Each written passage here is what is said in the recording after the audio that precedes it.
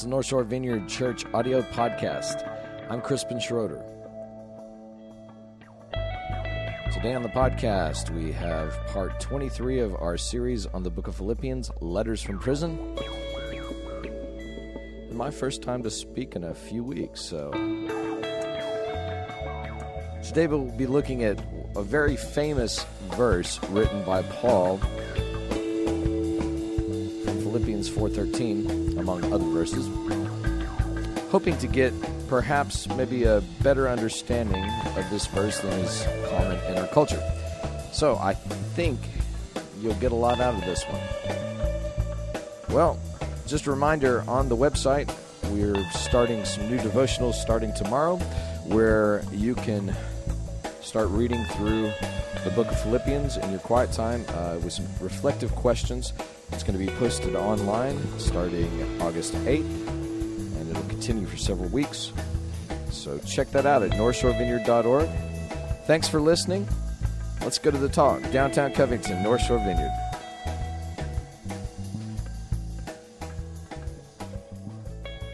We're in part 23 of the book of Philippians.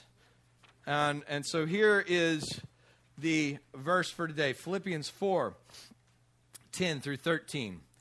I rejoiced greatly in the Lord that at last you renewed your concern for me. Indeed, you were concerned, but you had no opportunity to show it.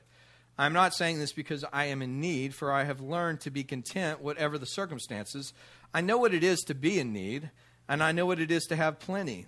I have learned the secret of being content in any and every situation, whether well-fed or hungry, whether living in plenty or in want. I can do all this through him who gives me strength.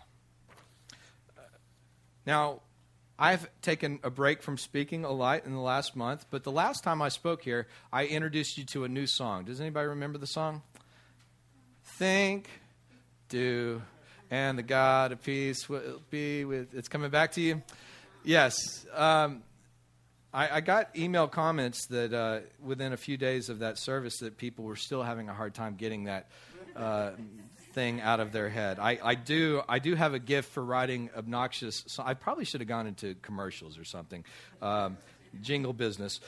So that was kind of a way to reinforce what we'd learned in the previous verses. Well, today I've got another song to share with you that will likely not be quite as annoying. But this is a song that I wrote a few years ago, inspired by some of these passages today. So I thought, hey, this is a good excuse to get a sax player and Pat Alvarez. They both played on the original CD. So I thought, I'm going to get these guys out and we're going to try this. So let's have fun here.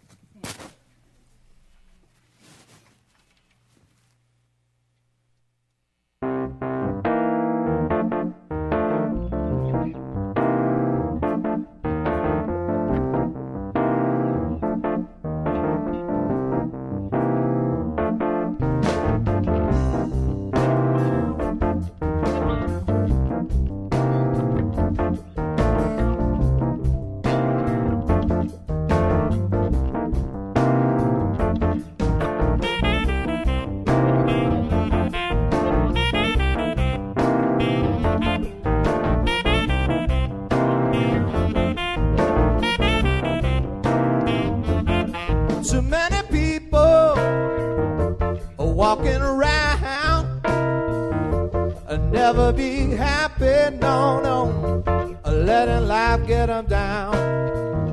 Too many people got their minds made up. No matter what this life brings, they're gonna have a half-empty cup.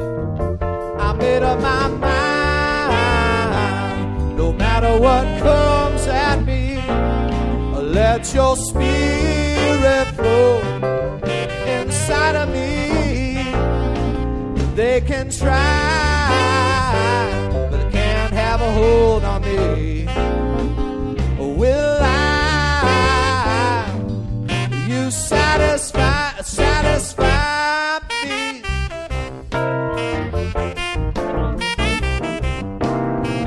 You satisfy me.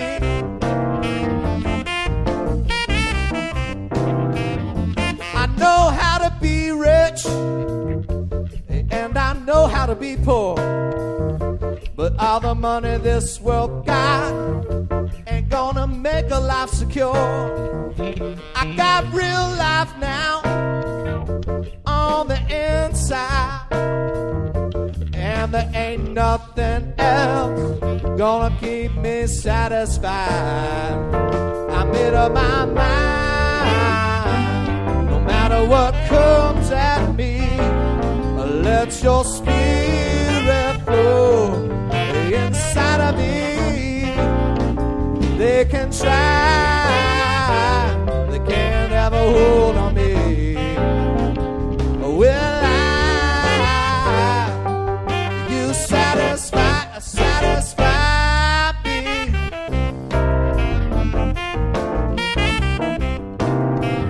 You satisfy me. Brian Graber.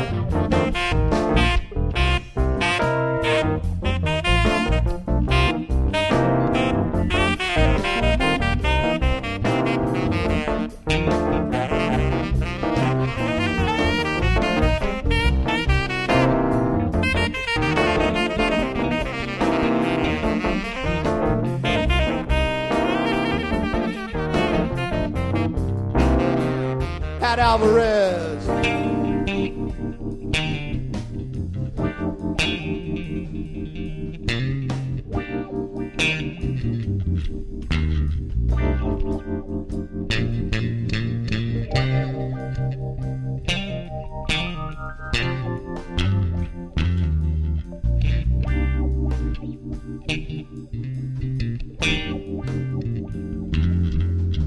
The eyes are never satisfied.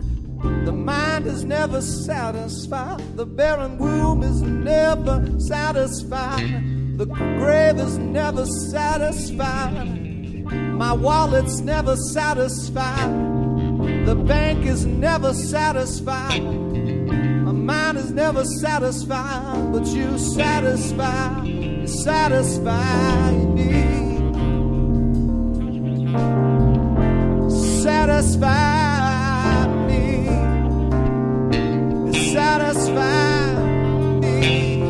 You satisfy me. You satisfy me. You satisfy me.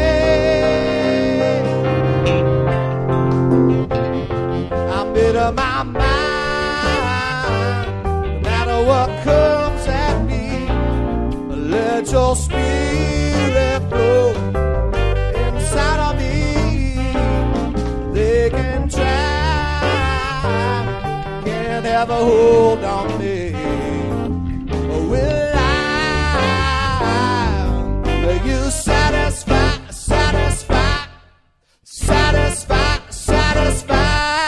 me?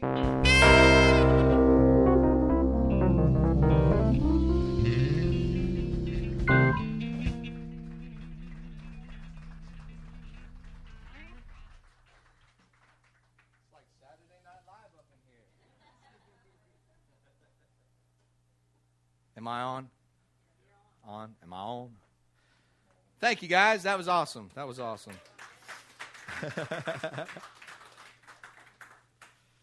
Well,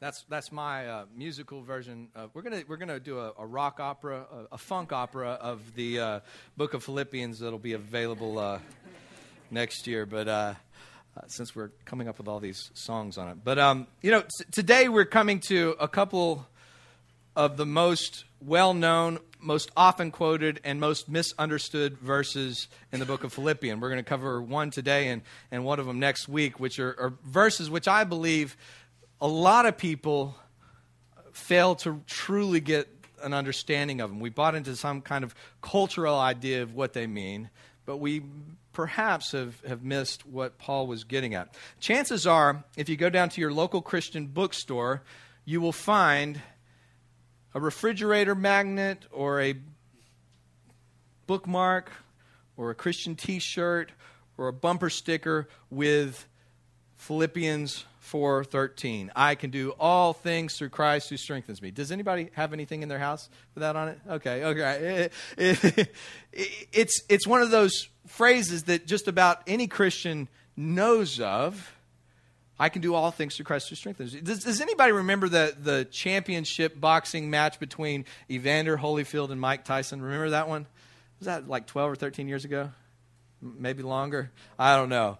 But that fight was famous for a lot of reasons. Number one, it was where Mike Tyson finally got defeated for the first time. He had knocked out every opponent up to that point, and Evander Holyfield came in there and schooled him. And it actually marked the Tyson's career was downhill after that. But what it's probably more well known for is that was the fight where Mike Tyson was getting beat so bad that he resorted to biting Holyfield's ear. Y'all remember that? I remember watching that live going, what?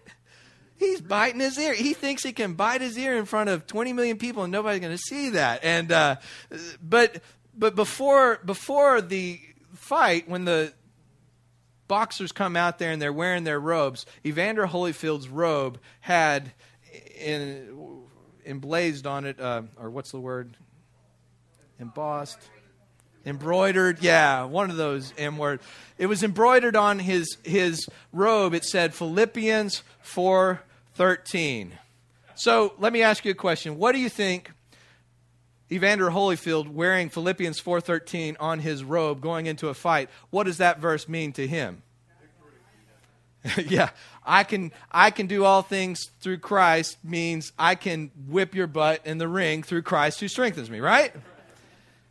And the way that Holyfield used that verse is really kind of the way that most of us use that verse. It's basically a verse that has to do with employing the strength of Christ to achieve whatever personal goals that I might have, whether they be growing my business, increasing my own personal wealth, succeeding in a job interview, overcoming sickness, overcoming relational problems, or as in Holyfield's case, beating the other guy up. I can do all things for Christ in our culture has come to mean it's one of those verses we quote to be achievers in the life of faith. These are the kind of verses we use to pump ourselves up. I can do all things through Christ. I'm going in.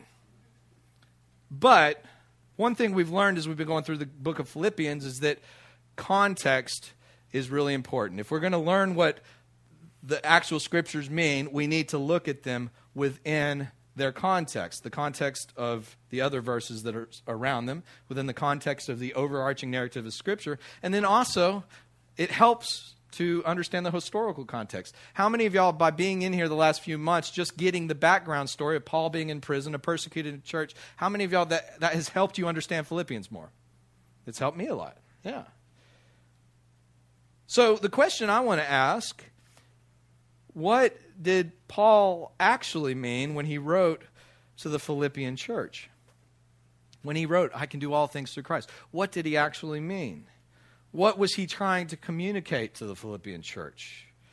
Was Paul offering some kind of proof text for achieving success in life, or was there something more that he was getting at? Well, to answer this question, I want to look a little bit at Paul's life. If we want to find out what this scripture might have meant to Paul, let's look at how Paul lived. If we want to look at a snapshot of Paul's life from the book of Philippians, there's a few things we can deduce about Paul. Number one, he's in prison, right? That's kind of the clever name of our series, Letters from Prison. Paul is in prison. He's an enemy of the state. He's been in prison probably about a year at this time, and he ended up being in prison for about 2 years. Why was Paul in prison? Because he said, Jesus is Lord. Now, you may think that phrase sounds like, Jesus is Lord? Like, really? Like he's in trouble for saying that? Well, that was considered a treasonous statement in Rome at the time. Now, it's quite often common for us at football games and other public events to say the Pledge of Allegiance, right? Well, in Rome, they didn't have the Pledge of Allegiance. What you would do in Rome to show that you were a good Roman citizen, a good patriot, is you would go down to the local temple and you would offer a sacrifice to the emperor. because they believed that Caesar was somehow divine. And so Paul, when actually the Roman government had a phrase, Caesar is Lord and Savior. Does that sound like something you've heard in the Christian Gospels before? Yeah, well, Paul actually took the phrase from the empire. You know, it's like kind of taking a phrase from the Pledge of Allegiance and then turning it around to something that's actually against the government. Paul took this slogan from the Roman Empire, Caesar is Lord and Savior, and he said, Jesus is Lord and Savior. Caesar's not God. He's not the king. Jesus is the king. Now, in Rome, it wasn't real popular to put up with, they wouldn't have, it's not like America where you can burn a flag and, hey, you got First Amendment right. In Rome, if you didn't go along with the Pledge of Allegiance, if you burned the flag or something like the equivalent of that, you would be put in trouble. Put in jail. Big trouble with the empire. So Paul is in prison for saying Jesus is Lord, for encouraging other people to opt out of the worship of the emperor and in turn worshiping Jesus. Now, this was a big deal. Now, you may think, really? Like people would go down to a temple and offer things? That was normal? Yeah, that would just be like regular everyday stuff. It's time to go offer to Caesar. Go give him an offering and pray a blessing over him as the God of our empire.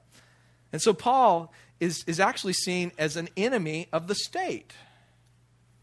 So he's locked up in prison. So we know he's in prison. We know Paul has little of any possessions, right?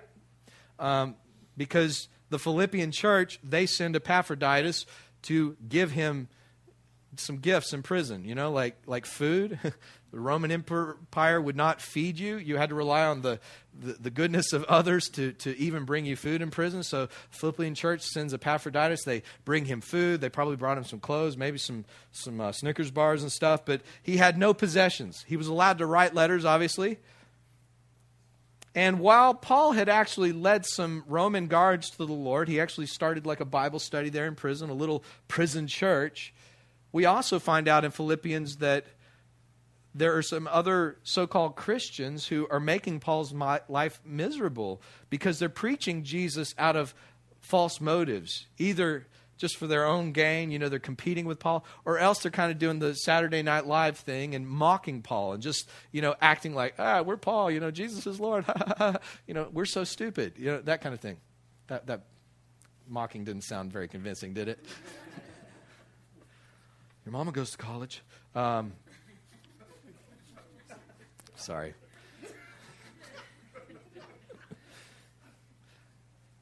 So Paul is being persecuted by Rome. He's being persecuted by other Christians in prison. He doesn't have any possessions. And finally, Paul doesn't know if he's even going to make it out alive. It was not real common for enemies of the state to go on living. Crucifixion, the thing that happened with Jesus, that was kind of the Romans' way of dealing with people that didn't want to go along with Rome. They would hang them up on a crucifix and leave them out there for weeks as a sign. If you mess with Rome, this will happen to you. So Paul had to live with the constant idea that he may not get out of prison. And he even says that in Philippians. I don't know if I'm getting out of here. If I do, it's going to be better for you guys, but I may be stuck here. I may die. So that's a snapshot of Paul's life in prison.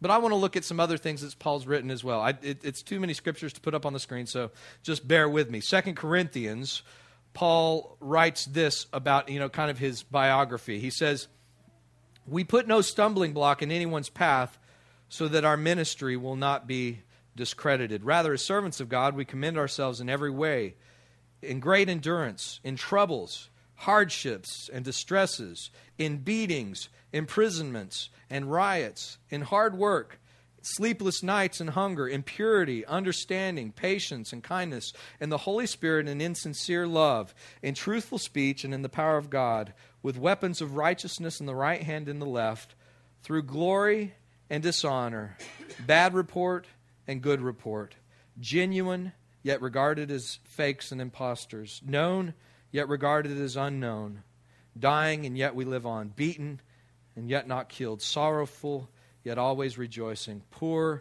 yet making many rich, having nothing, and yet possessing everything." Paul goes on in 2 Corinthians 11 to say this, I have been in prison more frequently, been flogged more severely, and been exposed to death again and again. 5 times I received from the Jews 40 lashes minus 1. 40 lashes minus 1, 39, right? It was kind of known that if you give somebody 40 lashes, you're going to kill them. That's kind of like as far as you can take it. So 1 less than executing him. And he got that 5 times by the Jews. 3 times I was beaten with rods. Once I was pelted with stones. 3 times I was shipwrecked. I spent a night and day in the open sea. I've been constantly on the move. I've been in danger from rivers, in danger from bandits, in danger from my fellow Jews, in danger from the Gentiles, in danger in the city, in danger in the country, in danger at sea, and in danger from false believers. So basically, I'm in danger from Jews, Gentiles, believers, everybody is dangerous to me. I have labored and toiled and have often gone without sleep. I have known hunger and thirst and have often gone without food. I have been cold and naked. Besides everything else, I face daily the pressure of my concern for all the churches. Who wants to be an apostle? I can just see Paul reading out this to his leadership team, in Corinth. Guys, let me clue you in on what ministry is like. I share all this because I've found quite often in modern America there are people who like to take a lot of the words of Paul, a couple of which we're going to look at next week, and they like to pull them out of context and make it all about this scripture is about my own personal success. If I just quote the scripture and pump myself up, my life is going to get better. I'm going to achieve. I'm gonna have whiter teeth, fresher breath, a wife that loves me more, and everything's going to get better. But if that's what Paul truly meant, one has to argue from Paul's own testimony that he really didn't have much faith, did he? I mean, if that's really what Paul believed, then he was pretty lousy at living that. Paul, it looks from all things that we look at for Paul that following Jesus certainly did not make his life any easier. It made it a lot harder. So if what Paul is talking about, I can do all things for Christ who strengthens me, isn't just about getting more money, more possessions, more prominence, a bigger reputation, and all that, then what is he getting at here in Philippians? Have you ever noticed this tendency in your own life that when things go bad, you start to question God? You start thinking, is God mad at me? You ever wondered that before? Like you have a week where the car breaks down, one of the kids gets sick, you're late on the mortgage, you wrote a hot check, you thought the wife had deposited, I'm not saying anything from experience, and it's just like you can't get a break. It's like one thing after another, and you just feel like you're being punched from all sides, and you get about halfway through that week, and you start wondering, is God mad at me? You ever wondered that before? I felt like that. What am I doing wrong? Am I not reading enough Bible? Am I not praying hard enough? Am I not taking my journey of faith seriously enough? Paul is writing to a church in Philippi that's being persecuted because they're following Jesus just like he is. See, it was easy to follow Jesus in Philippi in the beginning when they were just kind of a small group nobody knew about. But now as more and more people start, becoming Christ followers and start joining the Philippian church, as word's getting out that they worship Jesus and not Caesar, it's starting to affect their lives in a negative way. And Paul is saying, look, you guys, know this.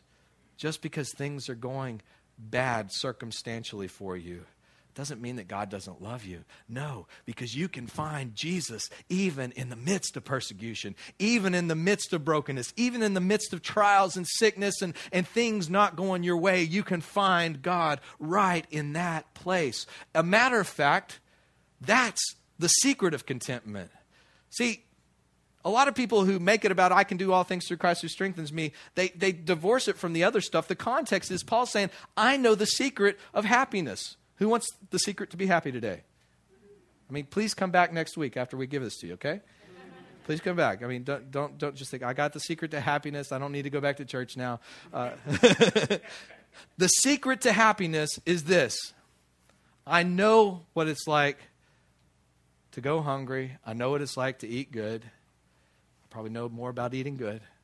I know what it's like to have money. I know what it's like to be poor. But I've learned something, that it's not about any of that. It has nothing to do with any of that. What it has to do with is I can do anything through Christ who strengthens me. I can go through anything. I can face disease. I can face hardships. I can face unemployment. I can face my marriage being on the road. I can go through any of it through Christ who strengthens me. I think this is one reason Paul is so quick to share all the bad stuff in his life all the time. You kind of think like, why would you put all that stuff about being beaten 5 times and shipwrecked and being in danger and cold and naked? Why you want to put that? I mean, we're trying to win people to Jesus, Paul. This isn't a very, like, all I can promise you is you might get beaten and end up cold and naked and endangered. Who wants to be a Christian? But I think what Paul is trying to share with the Philippian church, particularly through what they're going through, is this is a time you might not think that God is with you because you're experiencing some serious things right now. But no, God is with you. Just like he's with me in this prison cell where I may be facing the death sentence. He's with me the same way he's with you. And as much as I'm not a big fan of prison, I can do all things through Christ who gives me strength. I can go through anything. I can go through it all, and I'm perfectly content. It's interesting that what's Paul say here at the beginning of the verse? He says, I rejoice greatly in the Lord that at last you renewed your concern for me. Indeed, you were concerned, but you had no opportunity to show it. I'm saying this because I am not saying this because I am in need, for I've learned to be content whatever the circumstances. What Paul is saying at the beginning, he's thanking them once again for the gift that he talked about at the beginning of the letter of Philippians. Paul has been alone in prison, no food, and the Philippians, they love him. They probably see that he's in a bad spot. They send a nice gift there with Epaphroditus. But what does Paul say here? He says, I rejoice in your gift. I'm so thankful that you guys remembered me and you showed it. But just so you know, I don't need your gift. Does that sound kind of like a slap in the face? Like, just so you know, as much as I like your gift, I don't need it. What? Are you crazy, Paul? Are you getting delusional from being in prison so long? Are you losing touch with reality?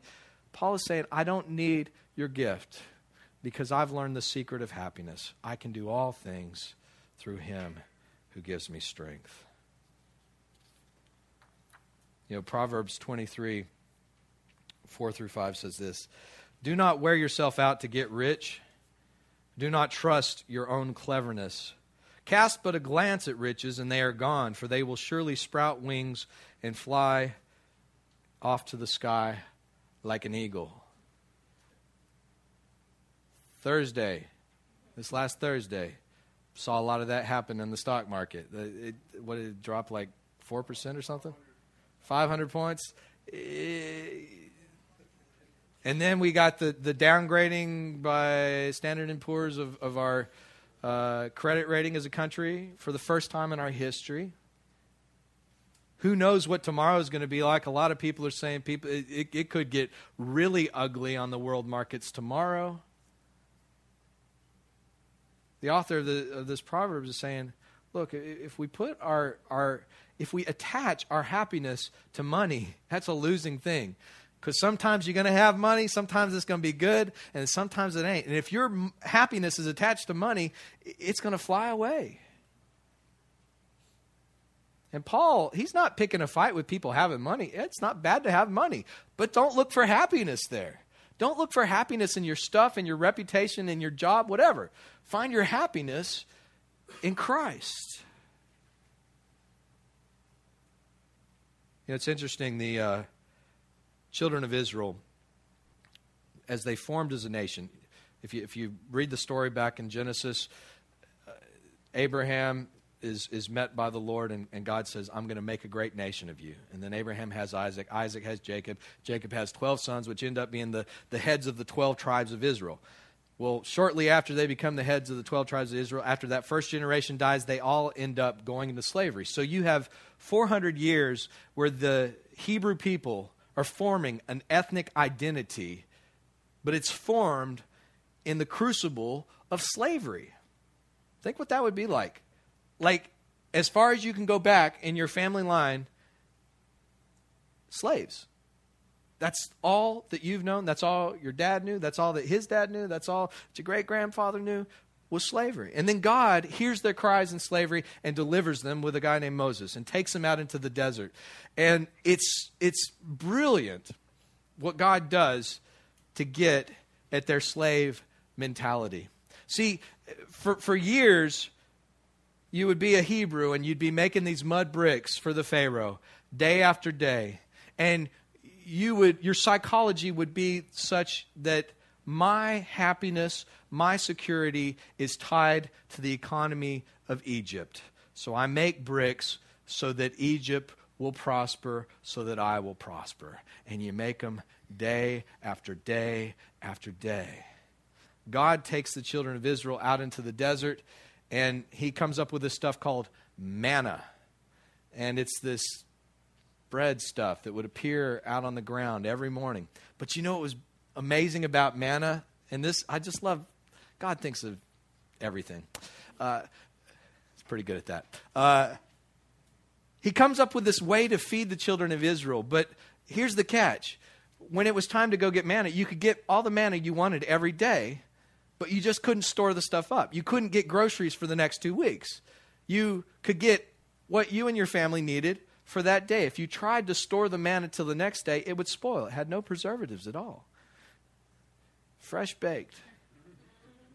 But it would be worm infested by the next morning. And so it kept the children of Israel. You couldn't try to secure your food supply for the next 3 months. You had to come out daily and partake of what God had given you for that day. What was God doing there? God could have fed them anyway. God could have just said, hey, build storehouses, and I'm going to put enough food to last you for the next 40 years. He didn't do that. He said, you're going to have to grab your food every morning, but just enough for that day.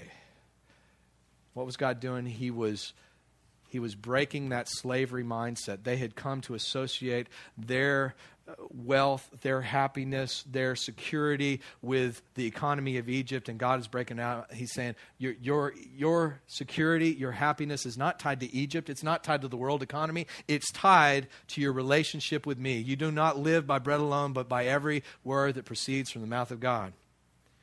In a few weeks, we're going to start a study on the book of the Gospel of John, which at the rate that we went through Philippians, it should take us probably about 4 years to get through the Gospel of John.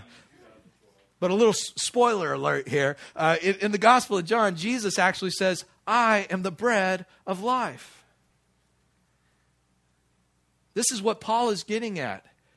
Though he may look like a slave, though he may look like a prisoner, his happiness is not tied to Rome. It's not tied to the economy of Rome. It's tied to his relationship with Jesus. The grace and peace that apprehended Paul in the beginning has sustained him and will continue to lead him on. And that is the internal reality within Paul's life. And Paul is saying, look, I thank you for your gift. I thank you, but God's got me. He's my daily bread. And I got to keep going to, I can't get stuff for the next 2 weeks. I got to just keep coming to Jesus every day. Because my happiness is tied to my relationship with him. Think about what it would be like if we could live like that. I mean, think. I won't sing a song about thinking. Think of what it would be like if we could actually live in that reality more often, that my happiness is tied to my relationship with Jesus. I don't have to worry about the economy. I don't have to worry about all these other things. I can do all things through Christ who strengthens me.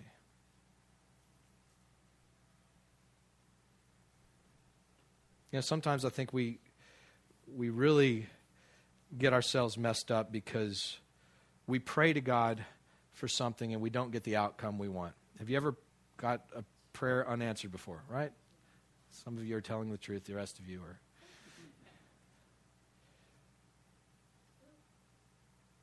Sometimes we attach our happiness to a specific outcome. If God will just fix my marriage, then I'll be happy. If God will just give me this job promotion, then I'll be happy. If we can just get this, or if I could just be healed, then I would be happy. You know, Paul, truth is, there were times in Paul's life where God busted him out of jail. If you read the book of Acts, there's a time where Paul is singing worship songs in the middle of the night, and all of a sudden an angel comes up and busts the doors open on that jail. But here Paul is, he's been in prison for a year. No angels. You don't think Paul prayed for that once or twice? God, can you hook me up with that angel again? You think you could bust me out of here? That would be cool. Show your power, Lord. But God left him in there. Actually, this wasn't the only time he ended up in prison. He ended up in prison later on.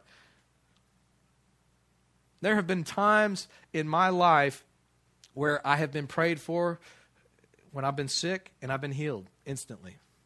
There have been times in my life where I was struggling with something, where I was prayed for, and immediately I was set free. There have been times in my marriage and my personal life where our finances were, we didn't know where the next meal was going to come from, and God showed up, got enough money to pay the bills, and it was awesome. But there have also been times where I've prayed for healing and it didn't happen. There have been times where I've prayed for a financial miracle and it didn't happen that way. There have been times where the outcome that I wanted didn't happen. But you know what? We're in good company. Because Paul actually didn't get one of his prayers answered either. If you look in 2 Corinthians chapter 11, Paul says, he talks about a thorn in his flesh, a messenger from Satan. Bible scholars have speculated at what this thing was. Paul doesn't share what it is. Some think it was some kind of sickness. Some think it was maybe some kind of personality problem he had, Tourette's or something. Some people, and it might have even just been some annoying person that stalked him all the time and just tried to make his life hell. But he says, I pleaded with God on 3 occasions, please take this thing away from me. And what does God say? No. I'm going to leave you your thorn in the flesh. I'm going to leave you that little messenger from Satan. What? But God says, but my grace is sufficient for you. For my strength is made perfect in your weakness. My strength is made perfect in your weakness. That's why I think Paul can say, look, I can do all things. There ain't nothing I can't go through with Jesus. Whether I get the outcome that I want or not, as long as I got Jesus, I got everything. See, the truth is, I suspect most of you are probably like me, at least in this respect. How much do you learn from God when everything's going great? What kind of brilliant life lessons do you learn when all the bills are paid, when the wife is loving you and the kids are obeying you? And what kind of lessons do you learn? What transformation do you experience in those times in your life? I experienced very little. But I can look back on my whole life. I actually wrote a blog. I write a blog called My Life as a Wrestler, and I did a little post a week or so ago called Thank God for Bad Pastors. And I was looking back over my life, and as many of you, I've heard many of your stories, and I've heard some really bad stories about times you've had with bad pastors. And I realized that I will probably be a bad pastor to some of you too, without trying to. I'm going to probably hurt some of you. Not happy about that, but I probably will. That's just reality. But I can look back even on my bad experiences in ministry. And I had some, in my early years as a Christian, I had some really bad experiences. I mean, I about wanted to just give up on church altogether. I actually made the comment, I will never work at a church. Famous last words. But I thank God for those experiences now because they awaken me to character transformation. They awaken me to the truth of God in a way that I couldn't have been awakened to had everything just been going good. Had I not encountered resistance and trials and struggles in my life, I would not be the person I am today. Now, some of y'all might say that. I don't know if that's a good thing. But I like to think that I'm going in a good direction. I've actually come to the point in my journey where, as crazy as it sounds, when I read things that talk about rejoicing when you face trials and tribulations, I can actually do that a little bit now. It just seemed absolutely crazy to me years ago. Like, rejoice when you lose your job. Rejoice when you're having marital problems. It's like, what? But I've realized that as long as I hang on to Jesus, God's going to do something in me, no matter what I go through. As long as I guard my heart from keeping bitter, getting bitter and stuff, and sometimes that is a challenge. But as long as I keep holding on to Jesus, He's going to do something in me that's worth more than anything money could buy. And that's what Paul's trying to get out with the Philippian church. That's what God wants us to know is that, look, hey, it's great when you're getting your prayers all answered. It's great when you got money and you got a good house and your wife loves you and your kids obey you. It's great. Rejoice. Be thankful for that. But don't attach your happiness to that. Attach your happiness to what Jesus has done and who He is, and that He's given you grace, and His grace will sustain you and lead you on and take you through whatever fire, whatever trial, whatever hardships you may face. That is the good news. That's the good news. That's gospel. Sign me up for that. I mean, which would you rather have? All the riches of the world, or would you rather be able to just go through anything? I can make it through anything. Put me anywhere, and I'm happy. That's what Paul wants for his church. I think that's what God wants for this church. Truth is, we live in a scary world. Who knows? By the end of next week, it could all fall apart. Our economy could be just in the toilet again.